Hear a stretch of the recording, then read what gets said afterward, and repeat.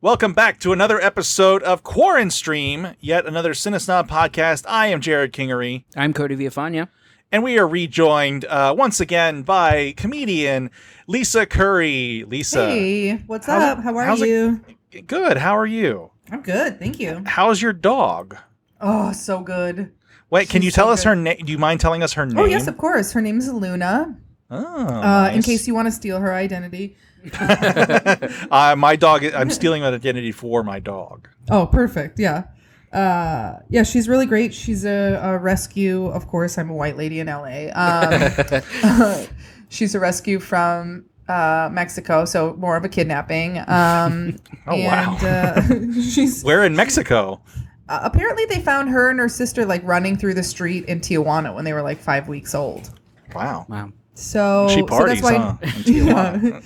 Yeah, so that's why I named her Luna, because I was like, I wanted her to have a Spanish name. Although I call her Luna Buna just because it rhymes, and I really like chicken buna, which is this delicious Indian dish if you haven't had it. And then I looked it up because I was like, I wonder what exactly buna is, and it's buna, I guess, is a type of curry, which is funny because I'm obviously Lisa Curry. Wow. Oh. That just really entertained me. No one else cares, and I know that, and I'm fine with that. Oh, that's fascinating. I can't eat curry. I've tried, and it doesn't agree with my digestion. I have acid reflux a lot, so it doesn't help. Oh, yeah. Anyway, sorry. That was a weird tangent. My condolences, because it's super delicious. I'm sorry that was like, yeah. That seemed to be if you're playing Corn Stream Bingo, you can check off Jared Talk's digestive system off of your list. I used to not be able to drink orange juice. It sucked. Oh, God. Yeah. Anyway, so you, like everyone else, have been quarantined and unable to do stand-up proper as you have in the past. Have you done any sort of the virtual stuff? I have. I've done a few shows, and I'll be honest, it felt scary at first, just because I was like, this isn't what I'm used to, and there isn't a live crowd, and you don't get as much feedback. But the last one I did was a lot of fun, and it was well organized, and I think that's the key with the online shows is when they're bad, you want to kill yourself. It's not like a bad live show. You're like, oof, that was awful. In a bad show online, you're like, I should die. But then when they're good, they're fine. I mean, it's never going to be as good as live comedy, but it's. I found that it was still helpful. I still was getting helpful feedback on jokes. You would just have to go a lot slower because there's a delay, and it takes a minute for the joke to get to them, and then the laughter to come back to you. So this was a Zoom show, I presume? Yep. I did. Presume. Sorry. And that's a wrap. Hey guys, comedy lives. Comedy lives. No. I was watching a stream from because I've seen the Zoom shows, but also there was a stream from the Laugh Factory where comedians were doing comedy to no crowd on a comedy stage to no response, and then streaming it on YouTube where like they couldn't hear audience laughter, and that looked miserable. I cannot imagine doing that. No way. Like I love stand up so much, but again, I'm in a good place where like I make a living from writing more so than stand up, so I'm also fulfilled in that way where it's like I don't have to do shows every night to feel like I'm doing something with my life. I can also like write a pilot or write essays, or you know what I mean? Yeah. So one thing that we've been getting some varied responses on, which I've found kind of fascinating, is, and I don't know if you did any kind of this material when you were doing your Zoom shows, but whether or not there is even an obligation or the option to talk about pandemic stuff or quarantine stuff in your material, because we've had people say, how can you not address it? And then we've had people say, well, everyone else is going to be doing it, so I don't want to be doing it. Where do you land on addressing what's going on in the world within, your material, either in a Zoom show or when eventually things return to normal? I I'm somewhere in the middle because I do think I approach it with the same way I approach any well-trodden subject matter, which is like, how is this unique to my experience, or like, how can I say how this has affected me? Because it's like and hopefully other people, but it's like, I don't know. I think when I've done it, I've done like one joke up top, maybe two about quarantine, just to kind of like acknowledge, hey, we all know of this reality. Like it's like if you were doing a show and there was a strobe light going off, you can't just go on stage and not say anything about the strobe light, because people the whole time will be like, does she not see the strobe light? What the fuck? But then you also don't want to dedicate your set to the strobe light, so you just have to be like, crazy how we're all going to have seizures in a minute, right? And then do your material or whatever it is. Mm-hmm. So I think it's helpful. I don't think it's good to make that your whole set, if for no other reason, because then when we're back to real life and you can start putting together an album or whatever, you can't use any of that material. Yeah, and there's and everyone that's going to try and have a take on it will have the take on it. So it's I can see how that would be very, very complicated to deal with, and just like I don't want to see a million quarantine movies when I get out of this thing. I don't want to see one quarantine movie. I'm not even kidding you, and I know that that's like a lot of what's being pitched right now, and I'm like, I'd rather be strangled than and then watch a quarantine movie after this. No, thank you. I was having a conversation, Jared, with our friend Kiko the other day, and just saying that like we can't wait for like the Friedberg and Seltzer, the guys who do like date movie and disaster movie, to put together like some bullshit quarantine movie when this is all done, or outbreak movie, like spoof. Like that's coming. I think those are relegated to Netflix now, so you can avoid those. Well, I think there could be like maybe a movie about how great it feels once this is over, but like, who wants to revisit this time? Yeah, I don't know. I mean, it's like it doesn't appeal to me. Well, to relive it at all. It's funny because we were talking about CBS All Access at the end of the last episode, and one of their big projects that they were filming when this all happened was their adaptation of Stephen King's The Stand, which is literally literally about like a pandemic that wipes out a huge portion of the population, and nobody is going to be in the mood to watch that when that's done. No one. My boyfriend's like halfway through that book right now, and he had owned it before this and then just kind of didn't start it. And he's like, this is getting really hard to read right now. Like, I bet. Not like his reading comprehension has faded away, but it's like, I just don't know how anymore. He's like, I don't understand. It's been so long since I've communicated with people. Yeah, I mean, I don't really know what's to come out of it. I mean, I assume there's going to be some sort of take on it that's maybe refreshing and original, but I don't know. I don't know what that is. I haven't thought of it yet, because it went from people being scared to now people being like fighting about the politics of it, which is, I guess, America in a nutshell. But it. I don't know where the entertainment is in all of that, personally. Yeah, and I think too the thing that is interesting to see if it's going to happen anymore is people producing stuff while they're quarantined. Like I've been like, obviously like Parks and Rec did a full episode, that was a fundraiser, but they produced a full episode that was all, at home and stuff. And I think a lot of the late night talk shows are all doing shows from home. I kind of wonder if that becomes a thing on any particular level. So like I was talking to, on another podcast I do, a guy in the TV and film industry. He does like set design in New York. And he was basically saying that, in New York, the spaces that they're filming in are so cramped to begin with that he can't even imagine like when they will be able to go back to TV production on the same level that they did, because of just the safety concerns of that. Well, and I've talked about it before on this show, I think, but my day job in TV news is, has been upended by this. And the idea that you can just record a Zoom call or a FaceTime call has really like kind of changed everything, meaning that, you know, it doesn't matter how good it looks. It just matters that the content is there informing it. And I think that's probably going to be the biggest change moving forward, is that all this stuff, like, you know, you do a Zoom show and you release it on TV, and no one really cares that it doesn't look great, you know, or, you know, every podcast that you hear, like this one, for example, we're all in different cities, and it doesn't really matter so long as the content is good. And you know, whether or not it's good right now, it's up for debate. But you know, me talking about not being able to drink orange juice and shit, I don't know how many people are big fans of that. That's prize-winning content, my friend. But you know, then it cuts out a little bit, or it sounds a little digital, or whatever.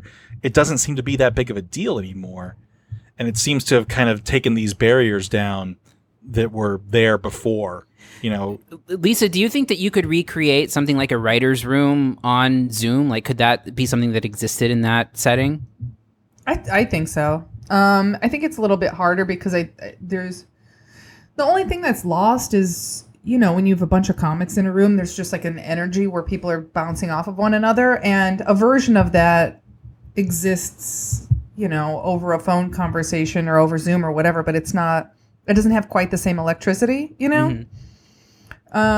But that's funny. I'm going to start teaching like a late night packet writing class in a couple of weeks here over Zoom. And I haven't taught a writing class, much less one over Zoom. So I'm really curious to see how it goes. I mean, I'm doing everything I can to make it go well, but, yeah, I'm just curious to see. It's also, I find it's a lot harder to not talk over one another because of the delay, and two, I think without realizing it, a lot of times when you're in a group of people and you're all having a conversation and jumping in and out of the conversation, like you're reading people's body language and you're seeing their eyes move, or like seeing their shoulders relax or tense up or whatever, where it's much harder to read that. Even if you're on Zoom and you can see everyone's faces, it's so much harder to read that. So there's a lot more overlap in people talking.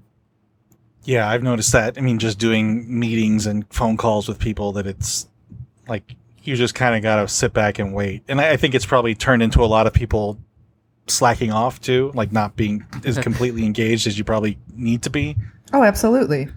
But you know, I think it, you know, when it comes to content creation, I think that as a tool, it may stick around way longer than we thought, because everyone jumped on Zoom like right away.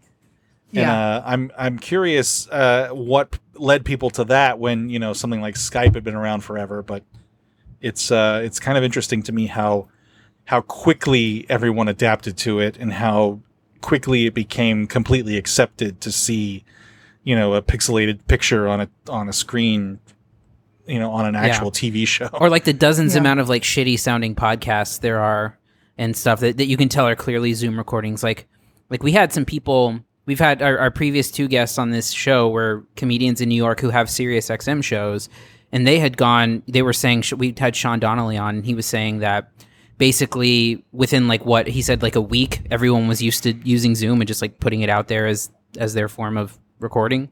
Well, yeah, and Andy with the Raw Report mentioned that they were able to get bigger guests because of it on the show. Yeah. Like they got Joey Pantoliano, you know, because he could just jump on Zoom, and like there's no way they would have been able to get him into the studio before, you know. But now you can just ring up Joey Pants on Zoom, and there he is. Well, that's the thing too. Like now that live action stuff is gone, I mean, I'm beginning to pitch an animated series that I wrote, or my manager's approaching producers and stuff right now, and we just have so much of a better shot at getting big names because people aren't working, haven't been working, and don't know when they'll be working again. So it's like, why wouldn't you consider being a voice on an animated series if you're the rest of your career has dissolved? Like, of course you would do that.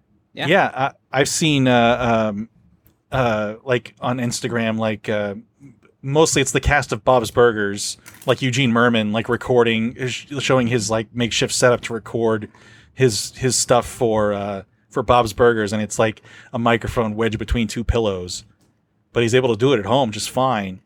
And I think that's probably going to be a major incentive moving forward, because the idea that you can, the audio that we're recording right now, it's not studio quality, but it sounds really good.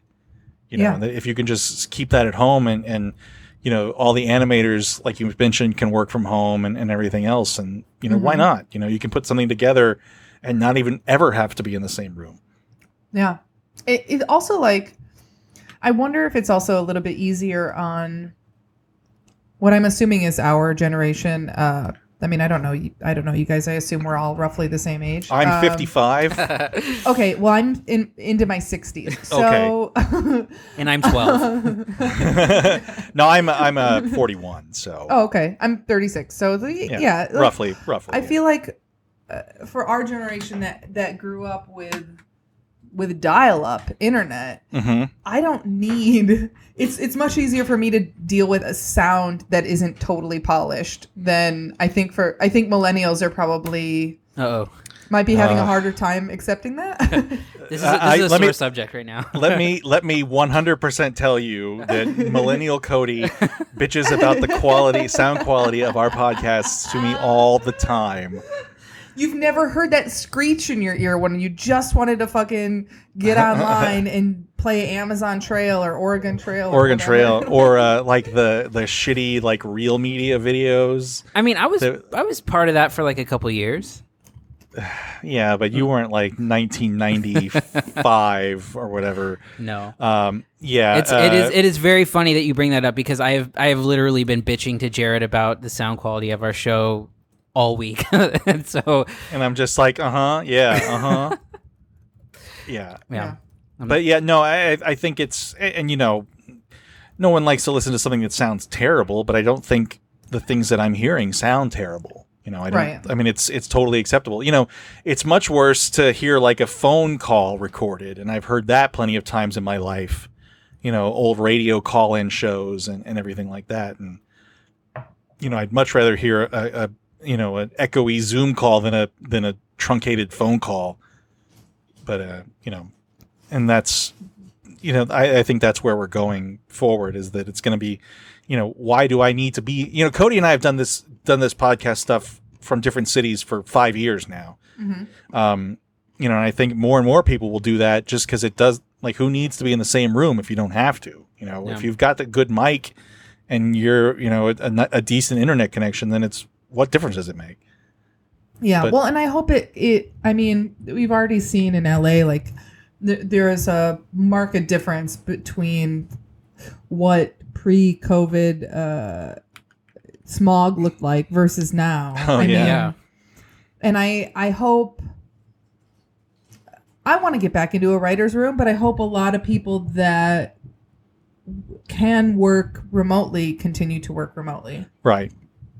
Yeah, I don't know if it'll ever change certain aspects of business, but I know that, like, the tech companies here, like, they may never come back. These people may never come back to the office. And I mean, that may be the case with, I don't know if writers, I mean, the writer's room is probably a singular thing that may be hard to recreate, like you mentioned, but who knows? Who knows going forward what it'll be? I know my wife would love to stay home, to keep working from home, but she's got a lot of paperwork stuff that may keep her from doing that. So I think I would like working from home. Like, I don't mind it as of now, but I also live in a studio, so it's pretty much either my kitchen table or my couch that I'm writing from. And it's like, if I lived in a house with a proper office, I think that I would really enjoy working from home. Yeah. But looking at the same four walls all day isn't very inspiring. Yeah, we each have our own room for offices, so it's not a. Oh, that's so nice! I'm moving to Austin tomorrow. Fuck it. Well, it's not cheap here. If you want to move here, it's the most expensive city in Texas to live in. So. Oh God! But you do have that river thing. What's that shit? I just was in it. Just in the river? What do you mean? I was just there in August, and I can't remember what it's called. Oh, well, there's, Lady Bird Lake, but then there's the Greenbelt that's like the creek. Lady Bird Lake you can't swim in. What's the body of water that they turned into a swimming pool? That's a natural... God damn it, what is it called? It's I know. Something Man, Springs or it's Barton Springs Pool. Yes. Oh, It's paradise. gorgeous. I mean, it's full of annoying people most of the time, but Sure. it's absolutely gorgeous. And then there's also if you go around there, there's a bunch of greenbelt creeks that are kind of natural swimming holes too, that you can just go to. Yeah, that's heaven. Yeah, no, it's great. We did just find out one of them is fed mostly by wastewater, so that may be a little bit of a downer, but on a hot day, who cares? Yeah, no kidding. Like heat kills. I bacteria. hate cold water, but when I jumped in out in the middle of August, I was like, "Oh, this is the best thing I've ever felt in my life." Yeah, no, it's I mean, it's gorgeous, and that's been like the place where people go where they don't care about social distancing. Like people just go there and all crowd around each other. It's really strange. It's a strange time to be here. Anyway, so we've let's move on to the premise of the show here. We've kind of digressed again, Cody. Yes, that's like between the two episodes, like 5 times, but that's fine. Anyway, so the premise of the show is we pitched you a couple of movies, Lisa, to watch during quarantine. Cody recommended one. I recommended another. Let's recap it real quick. Cody, you want to recap what movie you recommended to Lisa? Yeah, I recommended 2011's Bernie, written and directed by Richard Linklater, and starring Jack Black. Austin's Richard Linklater. That's right, Austin's Richard Linklater, starring Austin's Matthew McConaughey as well as Jack Black and Shirley MacLaine. I don't think they're from Austin. But. No, that's why I said Austin's Matthew McConaughey and Jack Black as well. Gotcha. But that's fine. Sorry. You can be pedantic. That's fine. Yeah, whatever. I was just being a grammar nerd. Anyway, and I recommended 1996's Grosse Pointe Blank, starring John Cusack as a hitman who goes to his 10th high school reunion, has to kill some people there, etc. So Lisa, that's a nice.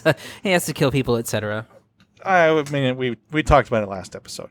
Lisa, without further ado, which movie did you choose? I chose only because not only. 2 reasons. Well, one, I've heard of Grosse Pointe Blank before, so I was like, well, that I'll remember and probably watch another time because I also love John Cusack.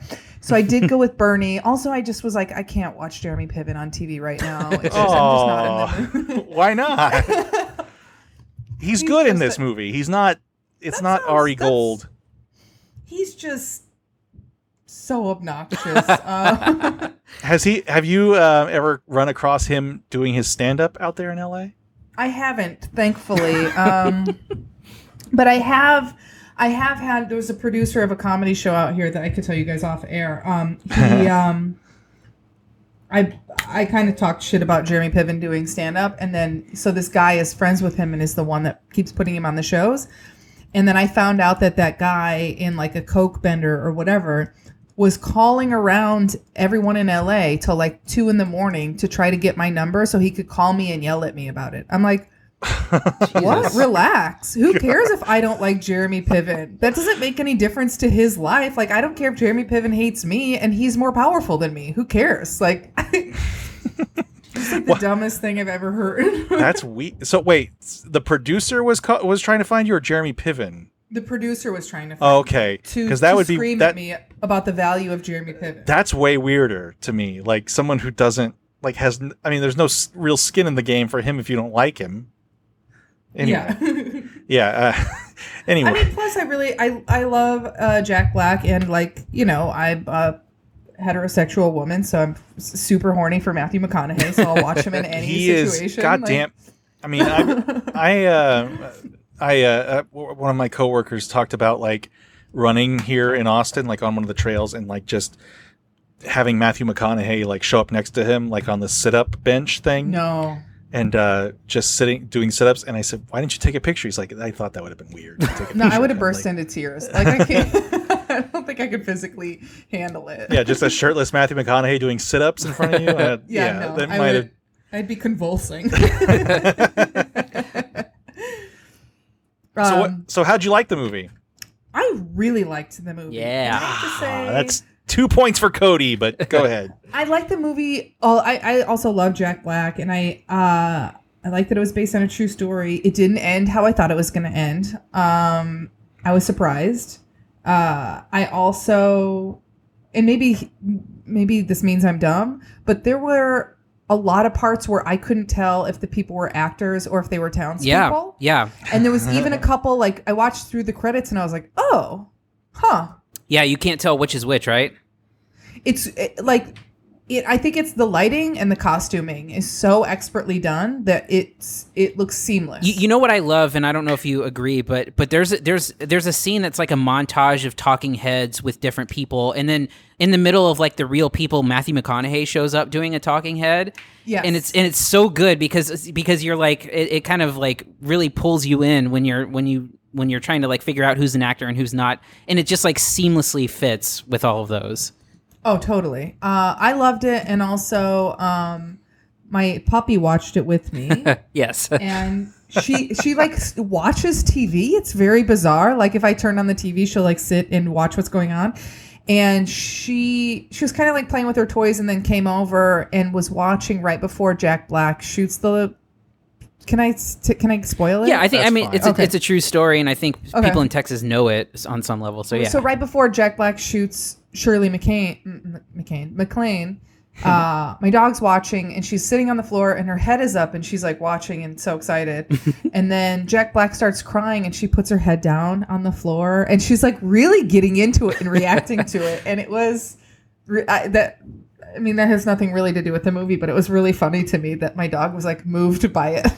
That's there's the thing I like, because I watched it today too, just in case you were picking it, and I, first of all, it's really, really funny, and I think the best thing about it, in my opinion, is the fact that there are real townspeople, and it has like that town gossip feel to it, where like everyone has an opinion. And this is why I was saying in last episode, it's the most Texas thing ever, because it is just like every townsperson in it has some sort of like saying that you've never heard before, but you know, like you can tell they've rattled it off 1,000 times, and it feels so small town and so Texas. I was wondering if it was going to translate to being as funny as I thought it was, just in terms of those townspeople. Oh God, yeah. Yeah. Well, and I'm from a really small town, so from watching it, it made me kind of like miss home a little bit. Yeah. And I'm like, oh, I miss really simple people that like this is their big thing. Is there's like one murder in town, and it's like what they're fixated on for 2 generations. You know? Yeah. What did you think of Jack Black? Because I think that it's his best performance ever. I don't know if I've seen enough of his movies to compare one to the other. But I thought he was excellent. I thought he was really, really good in it. Because I think he did a good job of doing what seemed to be their goal of like making you love him so much that once he gets sentenced, you're like, oh, I mean, come on, though. He shot her 4 times. I mean, you know, look, he's Jack Black. I mean, but she's so rude. And then I find myself like watching it and I was thinking, I mean, if somebody shot my Aunt Marie, I would side with them. You know, like Right. She's such a cunt, you know? I really don't see what the problem is. Some people must be eliminated. And it's funny that that's part of the movie too, and like part of the reason the townspeople are such a big part about that, because like there legitimately becomes a question throughout the movie through the townspeople of whether or not she had it coming, which is crazy. Yeah. Oh yeah. And I'm like, I don't know. I see how you can be just like fucking driven to suddenly kill someone where you're like, I can't take it anymore. Yeah. Because I mean, I'm like, to a lesser degree, I can't believe I'm even telling you this story right now. But when I was a teenager, I moved out of my parents' house early because they were psychos. And then my dad came over to my brother's house one day where I was living. And he was just like talking shit and like being annoying. And I was like, leave me alone. I'm like, I don't even live with you anymore. Leave me alone. And he wouldn't leave me alone. I turned around and I punched him in the mouth. And it like scared me because I was like, what the fuck did I just do? But I just was like, I can't take it anymore. And I know that's like a much, much lesser degree, but Yeah. But I'm like, I get it. Yeah. I mean, how much can you be pushed? Yeah. Yeah. I think too, if I had one thing that would be like a criticism, I think that the courtroom stuff is maybe I think the pace of it kind of slows down a little bit with the courtroom stuff. And to me, Yeah. that wasn't as gripping as, you know, watching, because I mean, if you watch the movie, you'll see that Jack Black's character of Bernie like had her in a freezer for like 9 months, and like that part of him trying to like worm his way out of that whole thing, I think was like super fascinating to watch. And I think the courtroom stuff slows it down a little bit, but I love just, you know, him in it. I think Matthew McConaughey is great in it as well. And like I said, I love the way that like Matthew McConaughey just like seamlessly fits into this world of these like small town Texas characters, and you wouldn't even notice had you not known that it was Matthew McConaughey. Right. Did you notice also, I'm sure you noticed because you are the one that recommended the movie, but you know one of the townspeople was Matthew McConaughey's mom. Yes. Yeah, I saw that in the credits, actually. Yeah, and then I was like, wait, is his mom's name Kay? And then I Googled it, and I was like, oh, wow. And then I'm like, oh, I wonder, and I didn't like do a deep dive, but then I was like looking on IMDb, and I'm like, I wonder if he has to have been friends with the screenwriter then. Like, it had to be like, oh, this crazy thing happened in my town. Yeah. Well, I'm sure it started. Did Linklater write it? I forget. I believe Linklater co-wrote it. So the thing about it that is not necessarily in the movie, because things change, is that Bernie was for 2 years let out of prison, and he actually lived in Richard Linklater's garage for 2 years. Whoa! And then they had like a retrial and a resentencing, and he was sentenced to life again, but. For 2 years, he was out of prison, and part of his like release of prison was that he was to live in Richard Linklater's garage. So yeah, That's wild. just why he's making Boyhood and yeah, it would have been close to that time. And there was a lot of controversy with the movie, because the movie doesn't necessarily look at Bernie as a super bad guy despite doing a bad thing, and people they were worried about the jury of the trial that they had.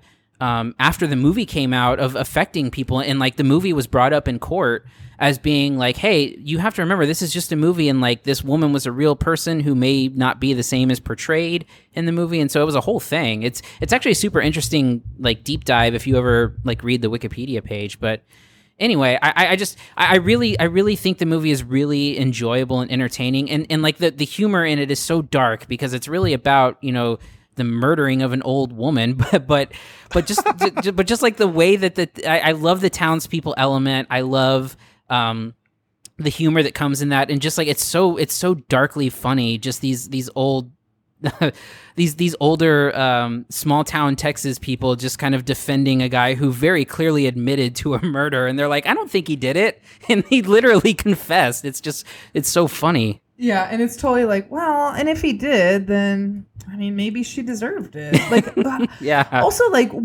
how despicable of a person do you have to be before somebody's like, for somebody to be like, yeah, you know what, she deserved to die.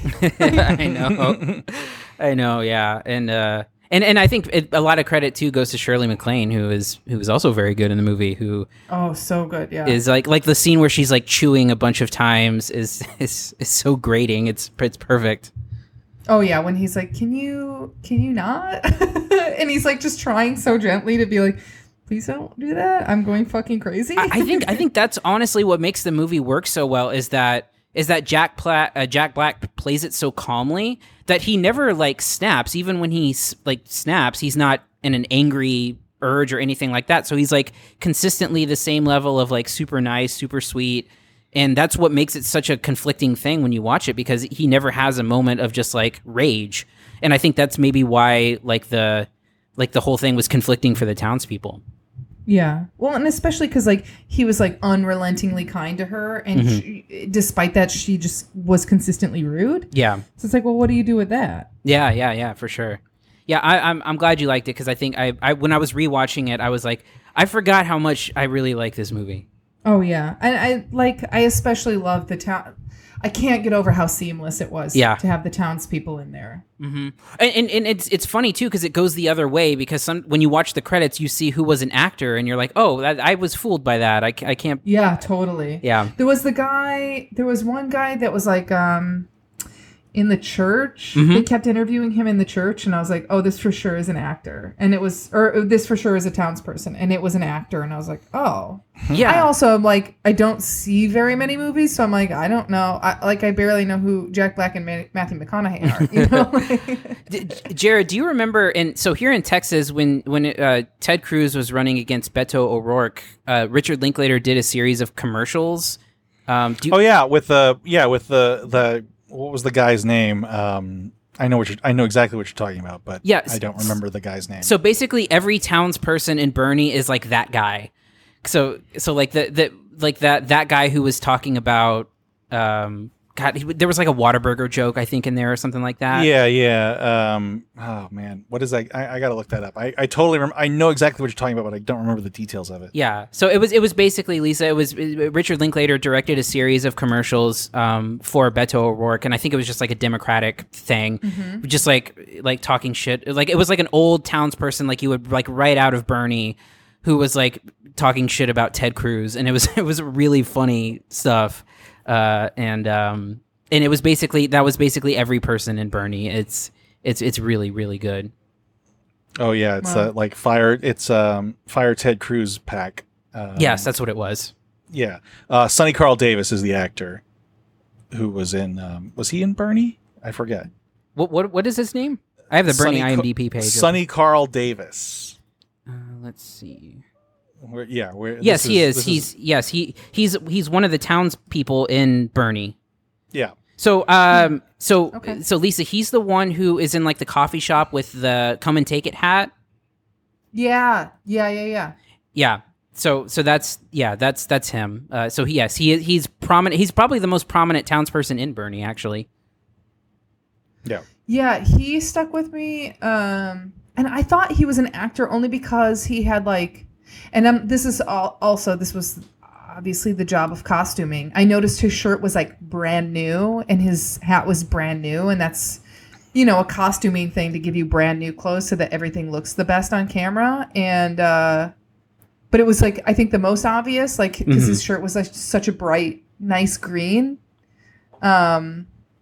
It was him. He stuck out the most, and Matthew McConaughey's mom, and then the guy that's like by the river. I think because I was also fixated on the river. I don't know if that. I don't know if it really had as much to do with him. Yeah, there's the woman, and I can't remember if it was. I don't think it was McConaughey's mom, but it's the woman that's like smoking throughout. Bernie. Man, I can't remember who. Maybe it was her. I can't remember, but Oh no, yeah, she was one of them, yeah. So anyway, yeah, it's really great, and I think that's something that Linklater does especially well, and you saw it in Boyhood too, Jared, where Linklater utilizes a lot of non-actors or local people, and kind of it gives it Linklater has this really great way of like having really like lived-in naturalistic like environments. And that's how it feels, because he populates it with a lot of non-actors who like they're raw in the sense that like they're not super polished actors, but also it gives it like a really like realistic feel. And I think that's one thing that's a great part of it. Yeah, I'm kind of ashamed to say I haven't seen this yet. I know. Linklater has been hit or miss for me for a while. Like I loved Boyhood. Wait, Boyhood's the one where it's like filmed over 10 years or something? Yeah. It's 12 years, yeah. Yeah, I have to say I didn't care for that one so much because I felt like without the device of filming it over several years, it was lacking otherwise. That is the draw, I think, yeah. Yeah, well, I do think it has a good with is it Patricia Arquette and Ethan Hawke, I think, are the two best parts of that movie, and I think they both have performances that grow nicely as they grow. I think Patricia Arquette won an Oscar for that. Yes, right, she did. Yeah, but Ethan Hawke didn't. Ethan Hawke lost to I don't remember, in 2014. But yeah, I do get what you're saying, Lisa. The gimmick is there, but I mean, we Cody and I hosted a screening of Dazed and Confused a few years ago, and I hadn't seen it since the 90s, and I didn't have a fond memory of it, but man, that's a great movie. Yeah. And I love that movie so much. And you know what? It's funny because I think the best Jack Black performances ever are both Linklater movies, because I still to this day think that School of Rock is one of Linklater's best movies. I really, really love that movie. yeah, that's a good movie. I mean, but he's made some stuff that kind of went nowhere. Yeah. The big one when I was in college was they did the Newton Boys that actually shot at my college. Which it wasn't very good. I never saw Scanner Darkly or the Bad News Bears remake, which had Billy Bob Thornton in the Walter Matthau role. Going back to Walter Matthau in the first episode, we talked about this. Anyway, he's the best. So that's 2 points for Cody, since Lisa, you picked his movie and you liked his movie. So Cody now leads. I'm sure I would have liked the other one also. Hey, you know what?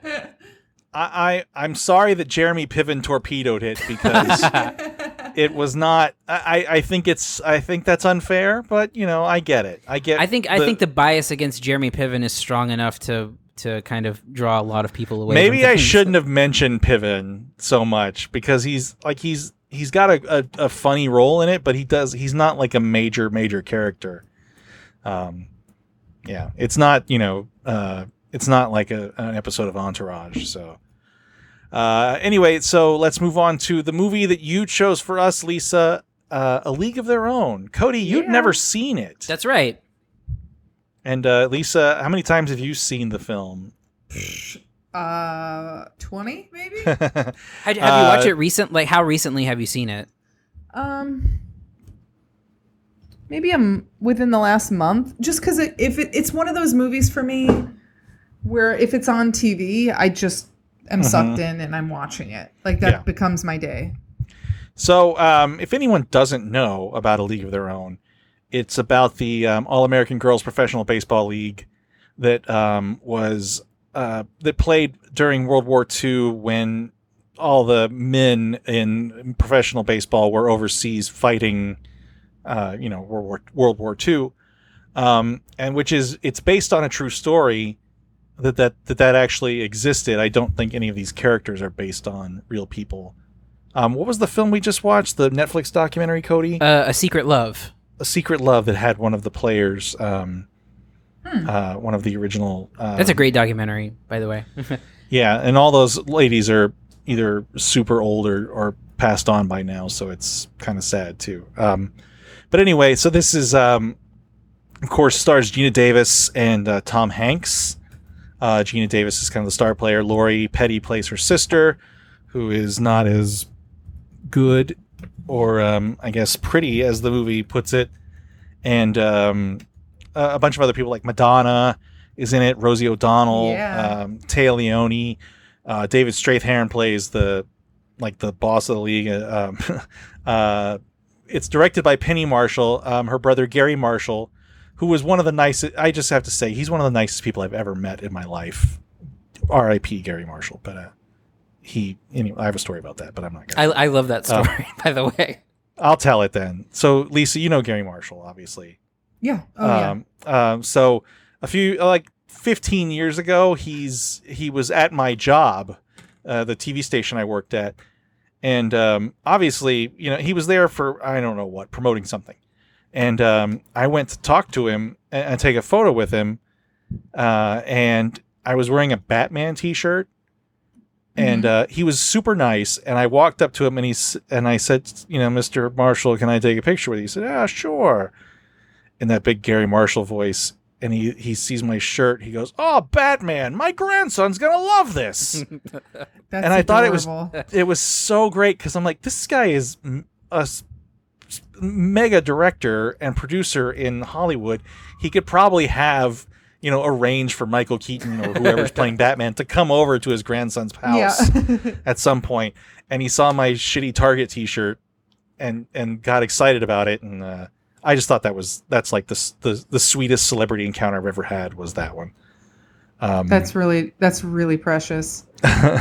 Anyway, so yeah, this is God, I don't know if it's the last movie Penny Marshall made.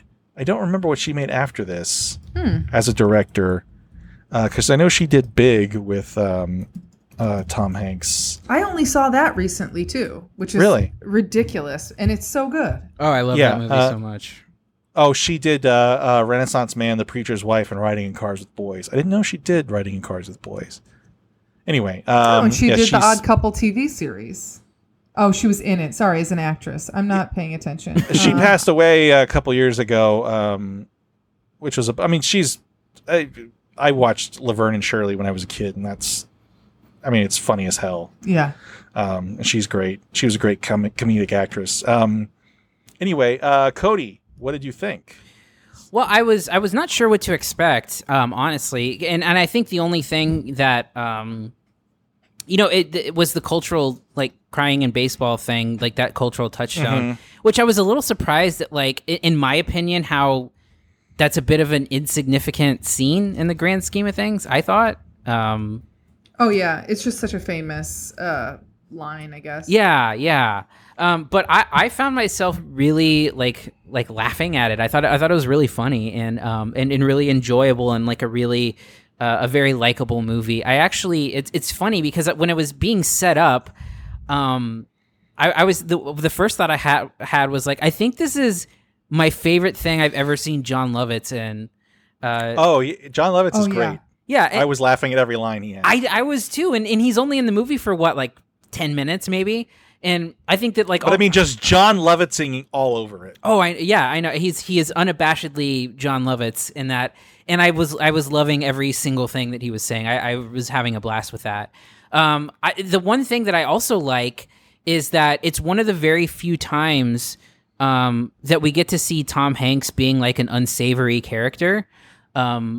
That's such a rare occurrence, and I think he actively avoids like villain roles or like bad guy roles in many ways, and I think that it was fun to see him like see a different side of Tom Hanks, because I think Tom Hanks is like the best actor out there. He's always been one of my favorite actors, like forever and always, and I think to see him show a little bit of range and be just like this complete stumbling drunk is really kind of a treat. I think the movie is shockingly relevant, and unfortunately relevant, and I think that it ages very well.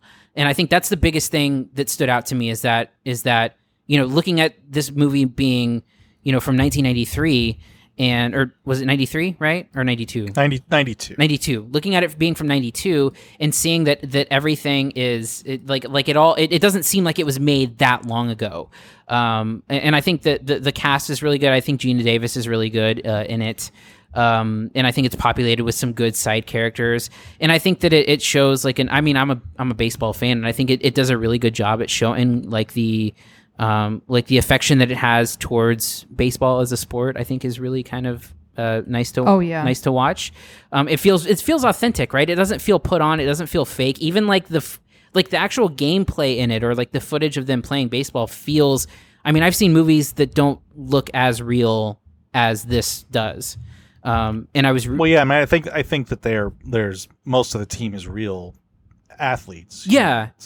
Yeah, but also you can tell that it's well choreographed and everything. I think if it gets into any trouble, I think that I don't know that Tom Hanks's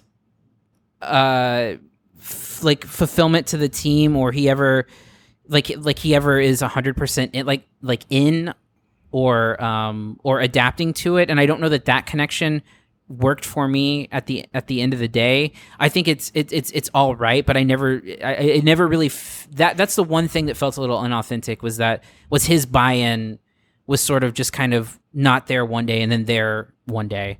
Outside of that, I really enjoyed it. I had a blast watching it, actually. No, good. And we mentioned the last time around, last episode, I haven't seen this since it was released in the early 90s. By the way, it's not really Hanks doesn't avoid like the jerk roles. If you want to count, like, Woody in Toy Story is a pretty big asshole. Oh, fuck you. Fuck you. That does not count. No, I'm being serious. Like, this is not a villain role in A League of Their Own whatsoever. I said unsavory. Well, unsavory is, I think, a different thing than this one too. But anyway, No, I think Tom Hanks is great. I think Gina Davis is really good. And it occurred to me that I don't know that I've seen her in any comedies really since then, because she kind of went the action route. I don't know if either of you have kept track of Gina Davis at all, but it doesn't seem to be something she's done anymore. Rosie O'Donnell's just kind of playing Rosie O'Donnell. What's her name? Madonna. Sorry, Madonna. I forgot Madonna's name. God damn it. Madonna, is playing sort of a Madonna-ish character, but she's fun in this movie. And I think all around it's a really feel-good story. It may get a little kind of long at the end with the old ladies, but I think most of those are probably the real old ladies anyway. Yeah.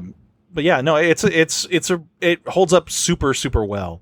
Yeah. And I think it's really heartwarming without feeling like it doesn't obviously the intention is for you to have strong feelings about the story, but it doesn't feel like it's deliberately just like pulling at your heartstrings, if that makes sense. Mm-hmm. Yeah, it's not schmaltzy. Yeah. It's not one of those things that just tries to make you feel bad. My wife and I watched it together, and she's like, "Oh, this part always makes me cry." Like at the very end, where the old ladies. Oh, the one thing that I don't like, the one thing that really bothered me was them dubbing Gina Davis's voice over the old lady. Yeah, that's a little weird. It was strange because to hear this old lady talk 30-year-old Gina Davis was very strange. But yeah, I think it holds up really super well, and kind of forget when these movies, like these comedy movies especially, sort of cement themselves into pop culture. It almost seems like they always existed, but it is interesting to look at it like, oh yeah, there was a time when this was brand new, and this, there's no crying in baseball, and even the little kid, like, "You're gonna lose," being played in sports arenas has been, it's weird to see that the birth of that stuff, like, in hindsight. Yeah.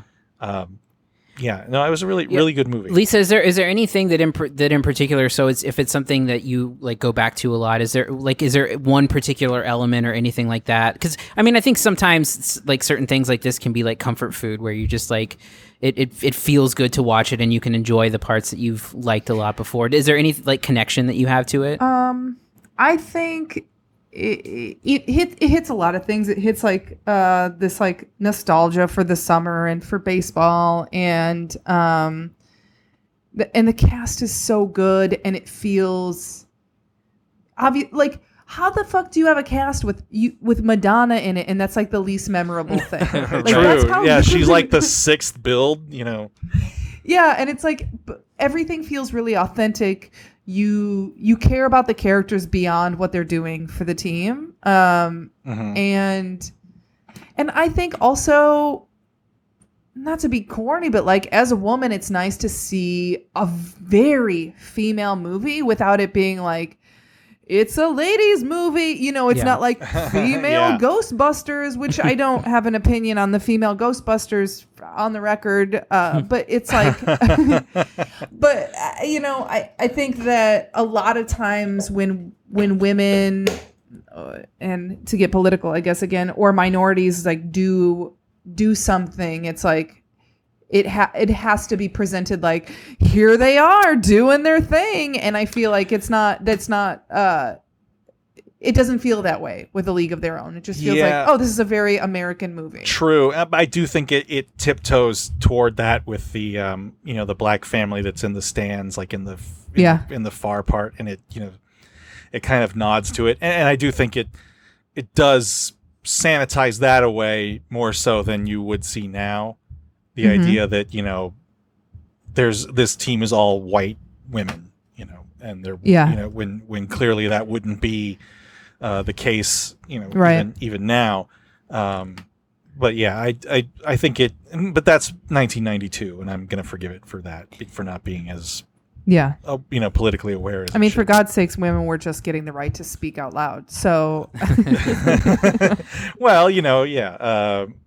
It does kind of make a point that they're put out there for more than being baseball players. They're meant to be sexually attractive. Yeah. And I think that it kind of has some jokes at the expense of the one character that's rather homely.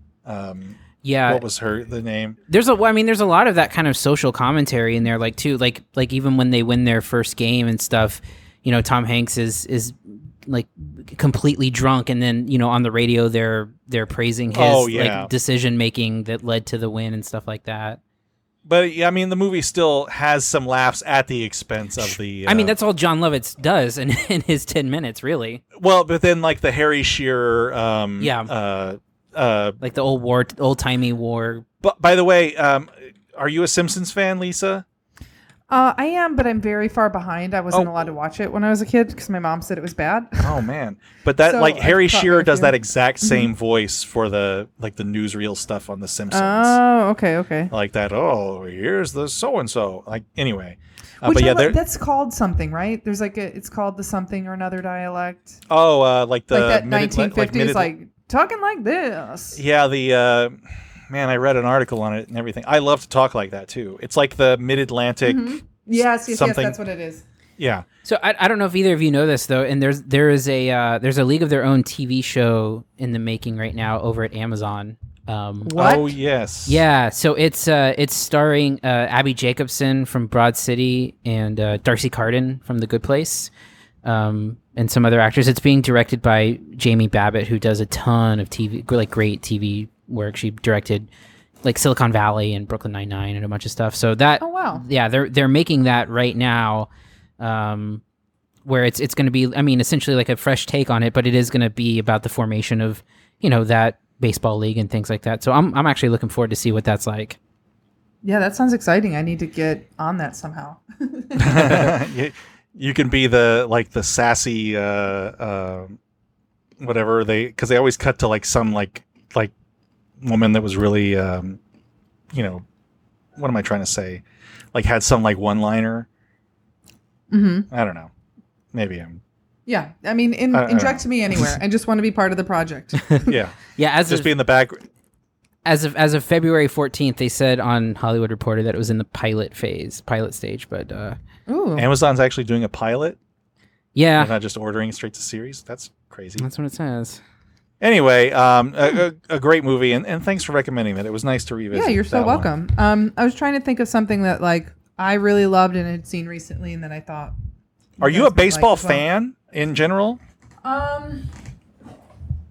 I would say I like the idea of baseball. I just like I enjoy it. I would go to 100 games a year if I could, but I don't love it the same. Like I'm not going to watch it on TV like I'm going to watch basketball on TV. And I grew up just outside of Chicago, so I root for the Cubs. But it's more of like I love things that are like, and my timing on saying this, I love Americana things, Mm-hmm. I get it. Yeah. I like baseball and hot dogs and cutting your grass or whatever. I'm such a sucker for all of that stuff, even if America is trash right now. Well, I mean, that stuff is not necessarily. Yeah. Yeah, that stuff remains wholesome. That's it. Yeah, that has no political affiliation to it. Yeah. Typically, so. No, I 100% get that. And I'm not a big baseball fan, but I do love actually going to like a minor league game. Yeah, there's like nothing better than going to a baseball game and just like having a couple of beers and a hot dog. And mm-hmm. Yeah. I think the last baseball game I actually dropped the nachos off my seat trying to catch a foul ball. Just like a perfect move to do. Amazing. My wife was pissed off that I ruined the nachos, but anyway. Because they were $30 or what? Yeah, and probably because as a grown adult man, I'm also expected to give that ball to whatever kid is nearby. I mean, they got to pay you for it, I think. It's not... I don't necessarily like that, like people getting shamed into having to give a kid a ball.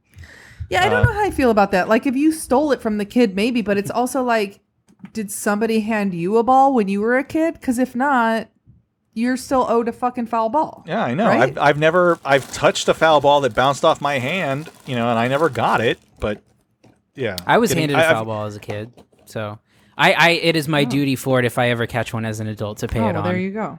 Oh yeah. Wait, if we ever go to a baseball game together, Cody, you have to give me a foul. I'll just be on your shoulders and try to catch it. I'll be like, you got it, sport.